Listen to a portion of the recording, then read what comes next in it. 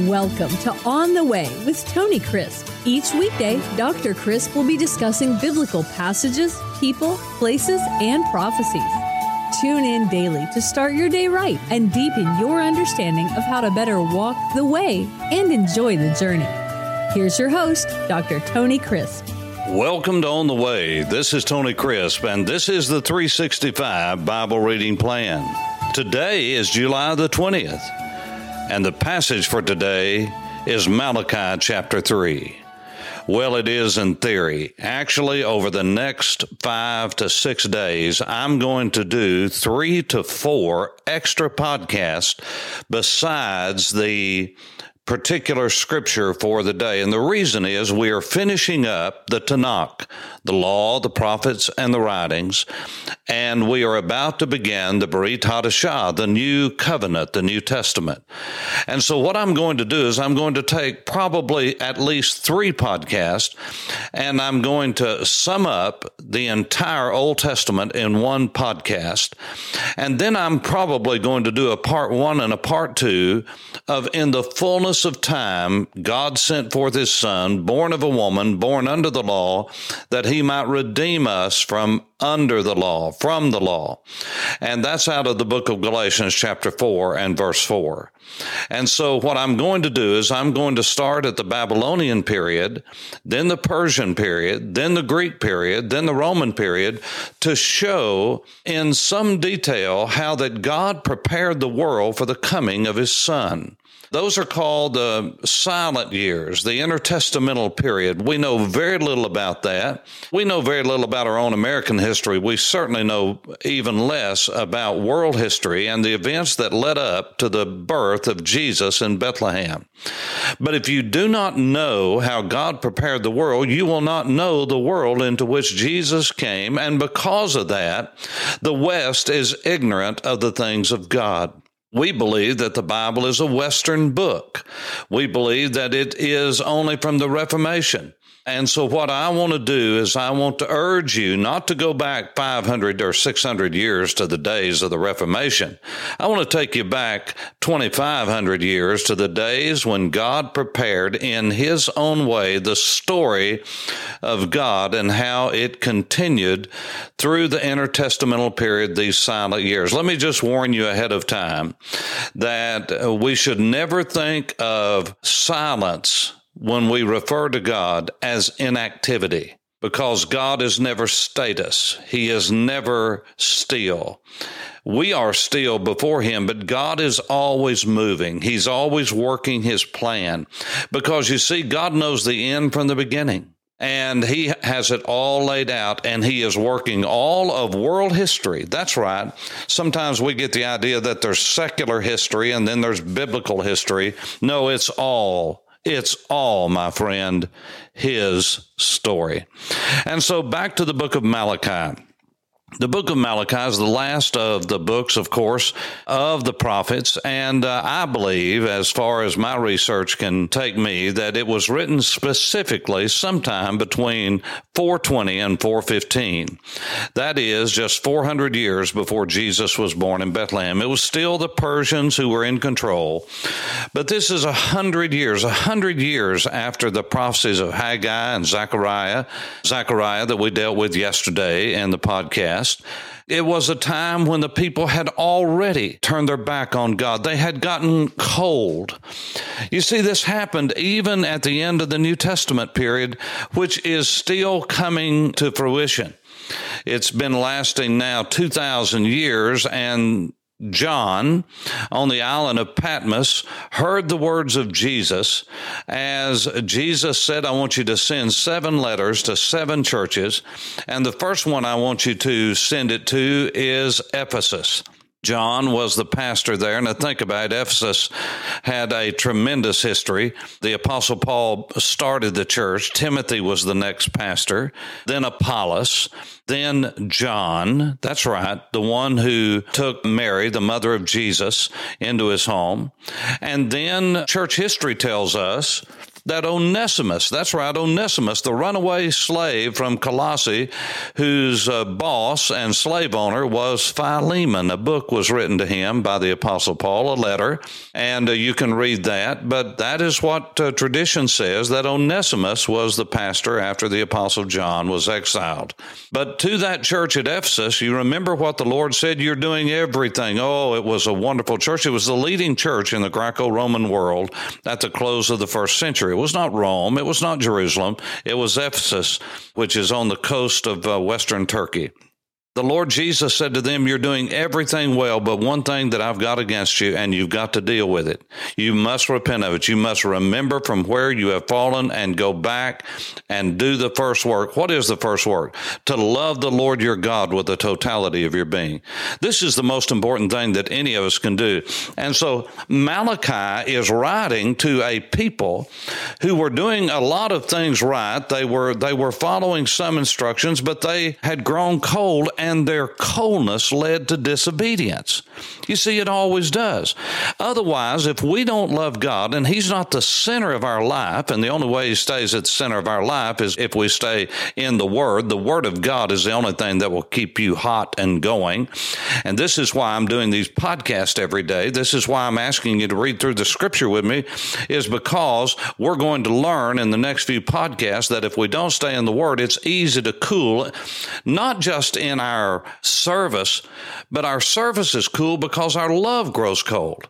You see, if you're madly committed to someone, you're wildly committed to someone, you are in love with them and you are committed to them and you're loving them and you've cultivated that and you've worked at that and you're continually stoking the coals, then it is easier for you and for me to walk in obedience. And this is what happened. Malachi basically was chiding them because their love was gone. And because their love was gone, there was the treachery of infidelity.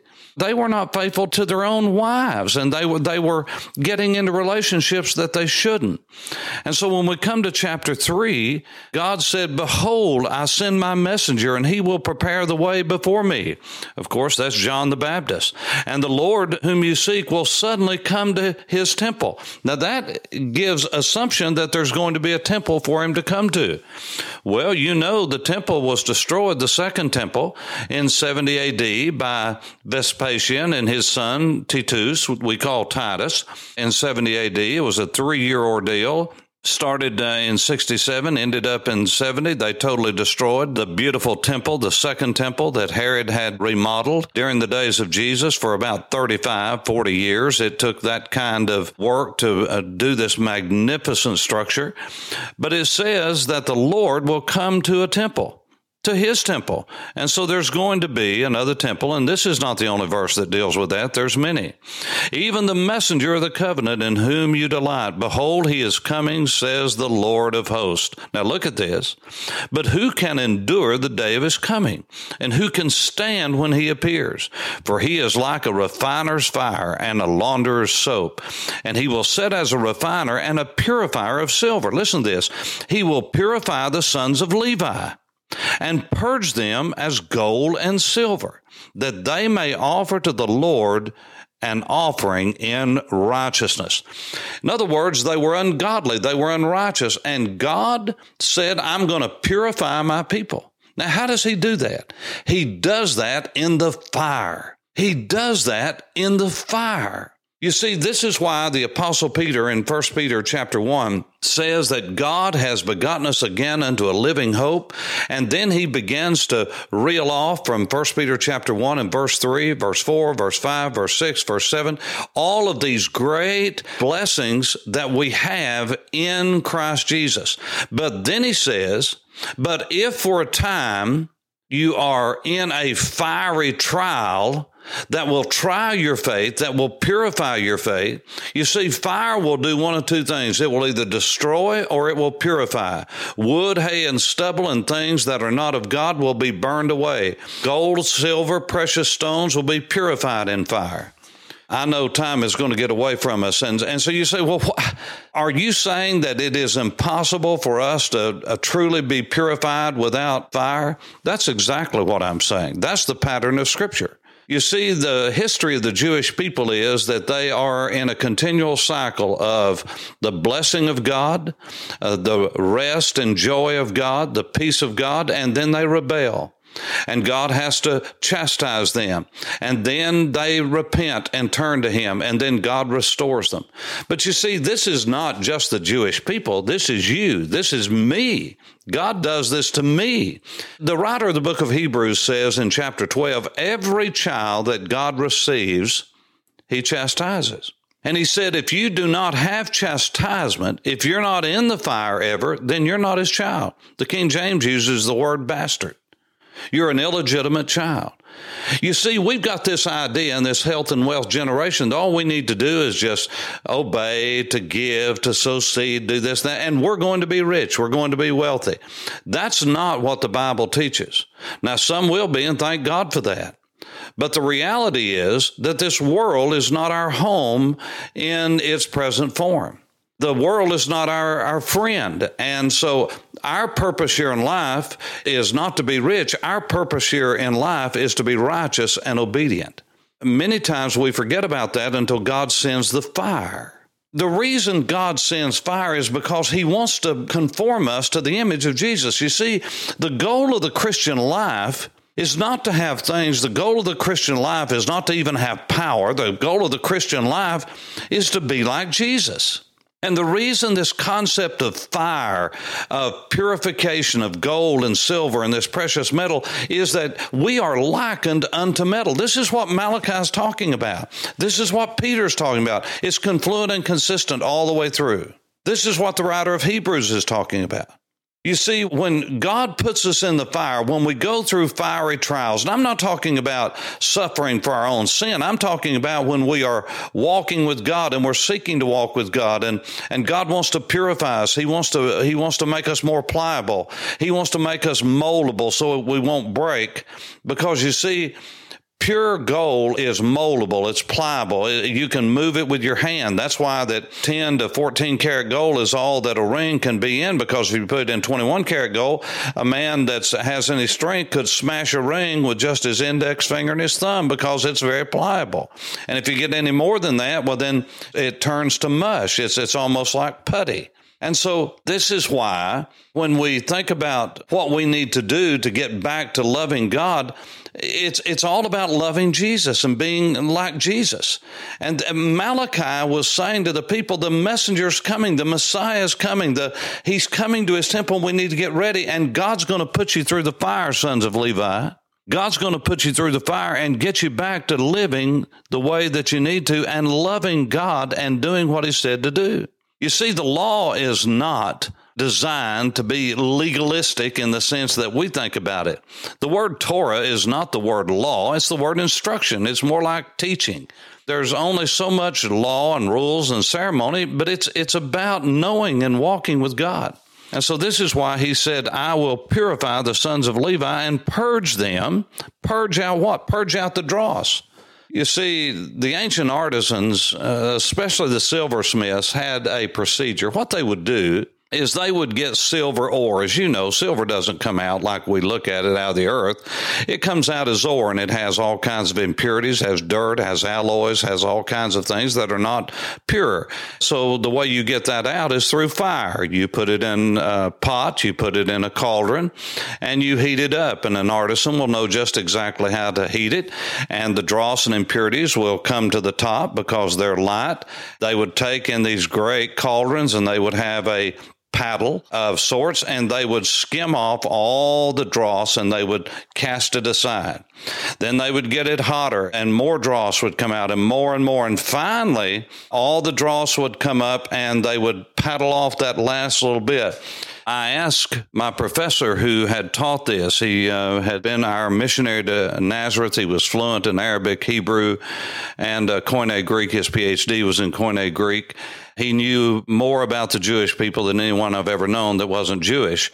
I said to him, how did the silversmith know when it was ready to pour into the mold, when it was really ready for use and for the best use, for the best uses?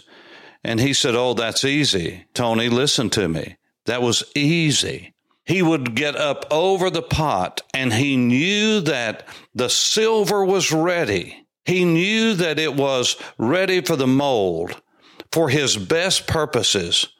When he could stand over the pot and all the dross was out and the silver was pure, he would be able to see his reflection in the silver. Then he knew it was ready. He said, this is the way it is with the Lord himself. The Lord puts us in the fire. He gets out the impurity, and he keeps skimming off all of that which is no good. And he knows when we're ready for the best purposes, when he can look into the silver, look into our lives, and not see us, but see an image of his own dear face. This is God's word for us today. Are you going through the fire? Listen to me.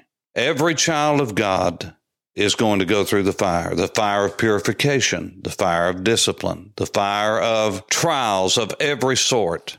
My brethren, count it all joy when you fall into diverse. The word there is variegated, various colors and kinds. There's not one kind of trial, James said. Count it all joy when you fall into diverse temptations. The word is not temptation there. That's solicitation to do evil. It's the same word for testing. When you fall into various trials, testings. Why? Because it is the trying of your faith that works patience, and patience gives you the endurance that you need. And if you lack wisdom as to why you're going through the fire, you can ask God. He will open it up and give it to you liberally. And the Bible says he won't fuss at you for asking. That's right. He'll do it without upbraiding you. He will not scold you. Why? Because he wants you to know him. He wants you to love him. So as we go through Malachi over the next couple of days, just remember this. The whole purpose of Malachi is to remind the people that even at the closing of the Old Testament canon, the law, the prophets, and the writings, that the people were still struggling with their own sinfulness. And God was going to deal with them as children, not as strangers, but as children. And he is the Redeemer. And he came to earth to redeem us. I pray you're encouraged as you walk on the way. I'm Tony Crisp. Thanks for listening to On the Way with Tony Crisp. Tune in every weekday for information on biblical passages, people, places, and prophecies. Fridays are for your questions. Email your questions to questions@tonycrisp.org. Then just listen for your question to be answered on Friday's podcast. That's questions@tonycrisp.org. Thanks for listening and have a blessed day on the way.